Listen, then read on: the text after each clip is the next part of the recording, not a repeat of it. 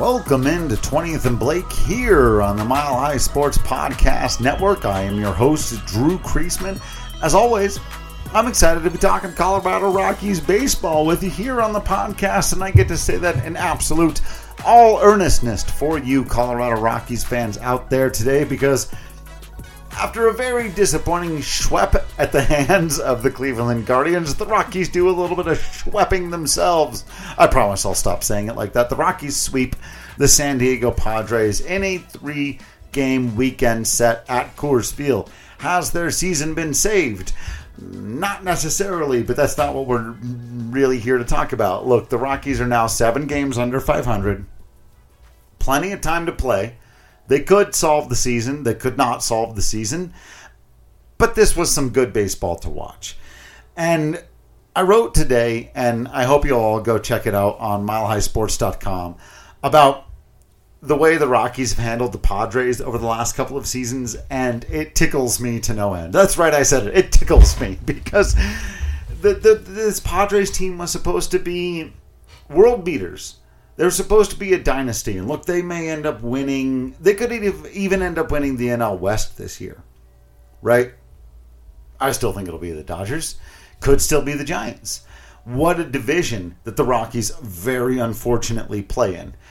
Don't worry, another time I will revisit my conversation on how the Rockies play in the wrong division and should be moved to another one. But as it is, you've got these 3 powerhouse teams in the NL West, and the Rockies have generally struggled against all 3 of them. Now, historically, definitely the Padres, or I'm sorry, excuse me, not the Padres. I'm going to get back to that. The Giants and the Dodgers. The Dodgers, well, they're the Dodgers. They have all the money. They have all the resources. They should honestly have more World Series championships than they do, but it is what it is. The Giants, an entirely different and more nuanced and interesting conversation, but they, of course, had 3 World Series championships in the last decade. They do have resources, and they're off to quite the start this year as well. But the Padres are right there in between them. Splitting the difference, they are second in the division. They are supposed to be, and by the numbers have been, good. 41-25 after this set. Well, going into the set, sorry. After the set, where are they at? 41-27. Because you see your Colorado Rockies, well, they swept them. Now, I don't know what this thing is. Again, I wrote about it today. I just published it a few moments from hitting record on this, so you may have read one and then listened, or listened and then read. But this has been 3 or 4 years in the making now that the Rockies have had the Padres number. The same way the Giants have had the Rockies number, right? Just haven't been able to come up with a win against those guys. The Rockies are now starting to really become a thorn in the side of these Padres. And, you know, sometimes in life you've got to take solace in the little things. I know I'm here talking to overwhelmingly Rockies fans, and this is probably not going to be a season where your team makes it to meaningful October baseball. I'm sorry to say. You've heard me say it before. It was my prediction coming in, and based on how they've played, I think that will continue to be the case. So what do you watch for, right? I was on with our guys recently over at Mile High Sports on Sundays, and they were asking me about, you know, what do I watch this team for? And I can always run through the young players who were exciting, and Brendan Rodgers is coming into his own, and let's see if Ryan McMahon can finally become that star player, and hey, we're still seeing some pretty great things out of Kyle Freeland, and this has been the one big disappointing stretch in Germán Marquez's career, so let's see if he can recover. But there are also these things, right? Sports is a competitive, silly, nonsensical thing. And I do try to avoid as much as I can, especially on social media, the spats. The little dumb fights over, oh yeah, your team did this, well my team did that. But there's got to be some level at which Rockies fans, who have had very little to cheer for since the back-to-back postseason appearances in 17 and 18, very little to cheer for have you had. But you can sit there and look at, it doesn't have to be Padres fans or the Padres themselves necessarily. But that's one thing you've got, isn't it? That your club seems to continue to frustrate the hell out of these guys. And they were supposed to be a dynasty. In the 2020 campaign, after the Padres picked up Fernando Tatis Jr. and they ended up getting Manny Machado and all this stuff came through, then they went out in the offseason thereafter and they started picking up guys like Blake Snell and Mike Clevenger and a lot of the analysts, a lot of people who have essentially the same job that I do, maybe more nationally, maybe locally for other teams, but essentially the same job that I do, went around telling you that this division belongs to the Dodgers and the Padres for the next 10 years, and everybody else better start thinking about what happens after that. Now look, could still happen for the Padres. Could still be the case that they are the new bullies of the division, and it's not the Dodgers, though that throne remains theirs. And come for it, absolutely. You know, the Giants just got them last year right up until the postseason, right? So on some level, everybody who doesn't win the World Series is looking at the little things throughout the season that they did win. The little things you can, you know, what are the phrases? Hang your hat on. I love cliches like that.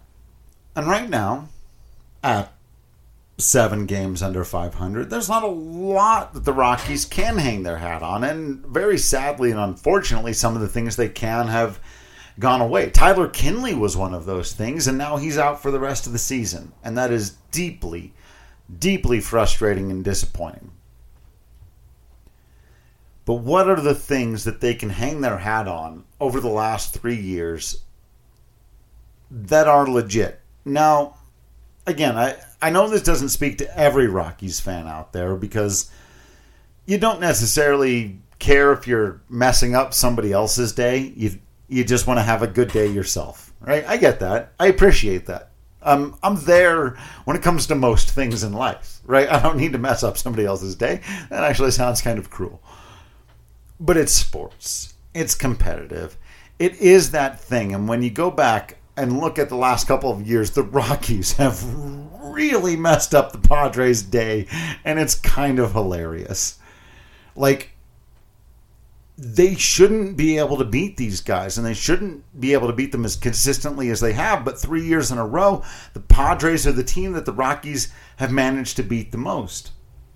And they're continuing it now, going into this season, sitting at 5-2 on the season. The 10-4 victory in Game 1 comes behind I'm going to call it a Coors Field quality start from Kyle Freeland. I've made that designation before, but it's been a little while. So if those of you who've only listened to the Mile High Sports podcast here at 20th and Blake aren't familiar with it, of course, a quality start is 6 runs. That's not a quality start at all. It's 6 innings and 3 earned runs or less. And at Coors Field, I feel like if you give up one more run and or go one more inning, you've still had yourself a quality start. So Freeland going 7, giving up 4, technically doesn't qualify as a quality start, but I'm giving him one. I'm giving him the Coors Field quality start. And again, it gets to the point, right? Which is that your starter has got to give you some length and has got to keep the team under an absurd run total in order to keep you in the game. And considering the fact that the Rockies had the lead when he went out anyway, I definitely got to give Kyle the quality start in that one, even though technically, yeah.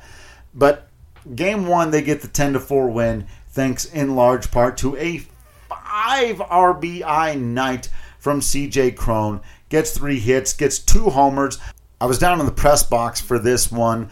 The second one he hit, I let out a big, loud, oh my goodness. And I've talked about this a little bit before Those of you that don't know the kind of tone or whatever the rules of the press box, there's no cheering. You obviously you don't get excited or cheer when someone does something, but sometimes you do remark on if a guy makes a remarkable defensive play, you go, holy shit, or whatever. That kind of thing happens in the press box semi-regularly. And you could hear the sort of air get sucked out of the room on CJ's second homer that almost made the concourse in left field. Boy, was that an impressive shot. CJ ends up with 8 RBI in the series, probably the MVP of the series, but you also got to give a little bit of a tip to Randall Grichuk, who also had 3 RBI in that game. He had 3 RBI in the sweeping clincher today on Sunday afternoon. Hit a couple of big homers. And as we were joking around about in my Discord channel, apparently I need to do these podcasts a little bit more often, where I go in on the Rockies offense for not hitting for power, because they finally came out in this weekend series against the Padres and hit for some freaking power. As I mentioned, the Cron homers there in Game 1 plus Grichuk in Game 2. You get another homer from Cron, who's at 17 on the season. Blackmon hits his 11th of the year, a big important shot in that one. And then the game winner ends up being a home run from Ryan McMahon, his 5th of the season. Still looking for him to get hot with the power, but that was a big, big, important clutch blast in the bottom of the 8th. 1 inning before it could be a walk-off, so, a little bit of tough luck there for Ryan. But in a 4-4 game where the Rockies had made sure to come back and again support, didn't get the quality start out of Marquez. He falls an inning short, so he goes the other way of the Coors Field quality start, right? Can't get to 6 innings, can't hold it under 3 runs, but goes 5-4. So, I don't know. Next best thing? Still, folks, I'm still frustrated with Marquez. I'm still frustrated with his approach. I'm still frustrated with his delivery. I'm still frustrated with his pitch selection, and we can dive even deeper on this in the future. And I feel like we've talked about Marquez a lot, and it's because he's an important player, right? He's a key figure in this whole situation, and he's supposed to be dynamically the team's best pitcher. He's supposed to have the best stuff. He's supposed to have the best strikeout stuff. And in this game, we get 7 strikeouts, we get 2 walks, but we get 8 hits and 4 earned runs in 5 innings, and he can't even go the full 6th. And again, he forces Bud Black to go to the bullpen and get 2 innings out of Chacín. But Chacín does the job. No runs given up. Colome, no runs given up. Bard gets his 14th save of the season in Game 2, a 5-4 victory, getting out hit by San Diego 10-9, but still winning the game. Now, this was a good one. This was the most impressive win that the Rockies have had in a little bit. Again, the 3 RBI from McMahon, the 2 ribbies from Blackmon and Cron, and that's it. Other than that, you just get the defense with no mistakes, the pitching with no big mistakes. Marquez has got to lock it in. But beyond that, okay, you'll take that W every time. And then Sunday, they just thwacked them. I think that this was what Bill Schmidt had in mind, and it just has only played out a handful of times, right? You can go right down the line. Senzatella, 6 innings pitched, 1 run given up, 3 strikeouts, 2 walks, 6 hits, quality start. There it is. Of course, guys are going to get hits at Coors Field. Of course, he doesn't want to walk anybody. The 2 walks, it had been a minute since Senzatella had done that. But still, you build that, and then, sure, Stevenson gives up the couple of runs on the Austin Nola homer. frustrating to see, and I still want to see Robert Stevenson lock it in because they need another reliever in the absence of Tyler Kinley. If they're going to save this thing in 7 under, it's not beyond saving, folks. I get it. I hear the people out there saying, look, it's not likely. It's still not. It's going to be interesting now to see what happens as they go off to Miami and Minnesota and then return home against LA. If they're still comfortably under 500 going into July, I wrote about it. I've talked about it. I'm all for starting to sell and handing playing time over to the younger guys and all of it. Because I don't think that one way or another, I never thought this was a potentially division-winning team. I never thought this was a potentially World Series winning team. But I do think that they've got some interesting things going on here, and I'd like to see them continue to develop them. But I can't even lie. I just can't stop. Sometimes in life, folks, you got to step back and appreciate the little things, right? We don't get a lot of W's just as people. If you're a Rockies fan, especially out there, I get it. I hear you. I feel you. I feel your pain. Messing up the Padres' season a little bit, or their dynasty a little bit, may not seem that great to you, but I assure you, in the grand scheme of things, it is epically hilarious. Because being a dynasty is a lot more than being good on paper. Baseball is fundamentally and across the board and for 150 years brutal, painful, almost impossible to be dominant. And so when people had declared these Padres the kings of the NL West long before they had accomplished a single thing, I remember finding it hilarious, and I do to this day, as the Rockies continue to handle this club and almost nobody else. Now, it is perplexing. Why? Why can you beat the Padres and not the Royals, the Pirates, the Nationals? And coming up, maybe here, the Marlins and the Twins. How? Somebody sent me, I think it was Lori or Deborah, sent me this tweet today. How do you get swept by a mediocre, at best, Cleveland team who's in your park and then turn around and do this to the Padres? My friends, I do not have an answer for you, except that right now the Rockies have got the Padres' number. Now imagine for a moment, don't worry, I'll let you out of this nightmare in just a few seconds. Imagine for a moment that you are a San Diego Padres fan. Now, did you know the Padres are one of just a handful of teams that actually have a worse overall record in their entire history than the Rockies? Which is especially bad when you consider that they've existed for much longer. So they have been dealing with their ineptitude and their futility for far longer than Rockies fans. And now you were in this era, this moment of time, when you are supposed to be the real deal. And quite frankly, for the third year running, the Padres might have been the real deal if only they could figure out a way to beat your Colorado Rockies. Baseball remains epically hilarious. I know there's not much solace to give you in a season like this.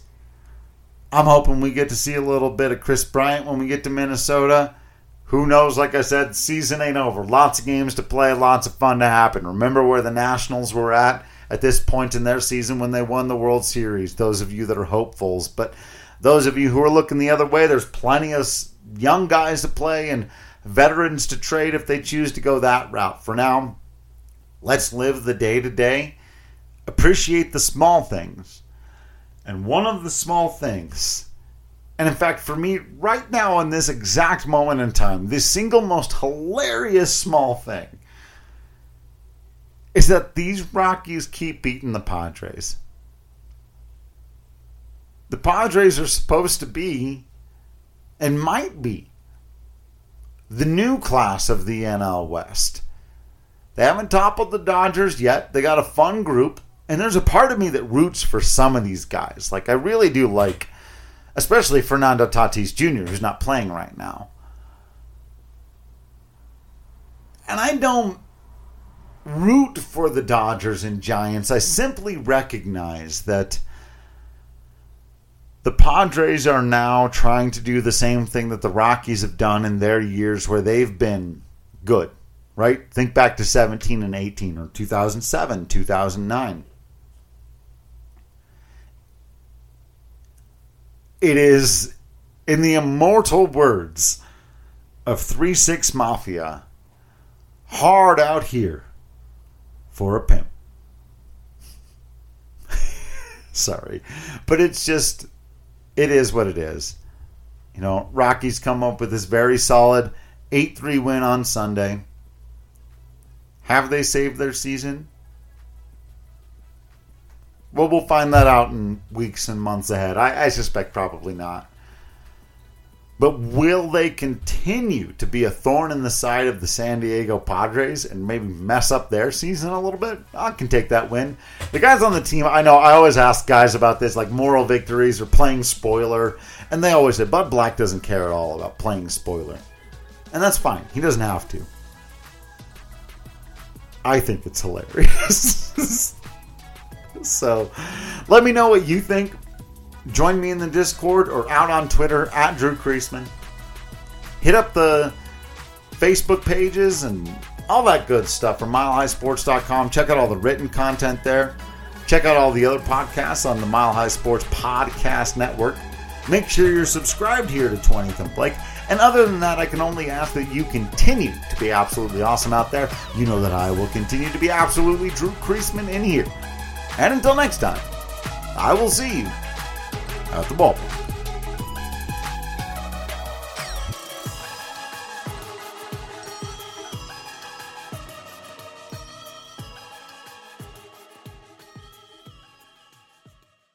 Get ahead of postage rate increases this year with Stamps.com. It's like your own personal post office. Sign up with promo code PROGRAM for a 4-week trial plus free postage and a free digital scale. No long-term commitments or contracts. That's Stamps.com, code PROGRAM.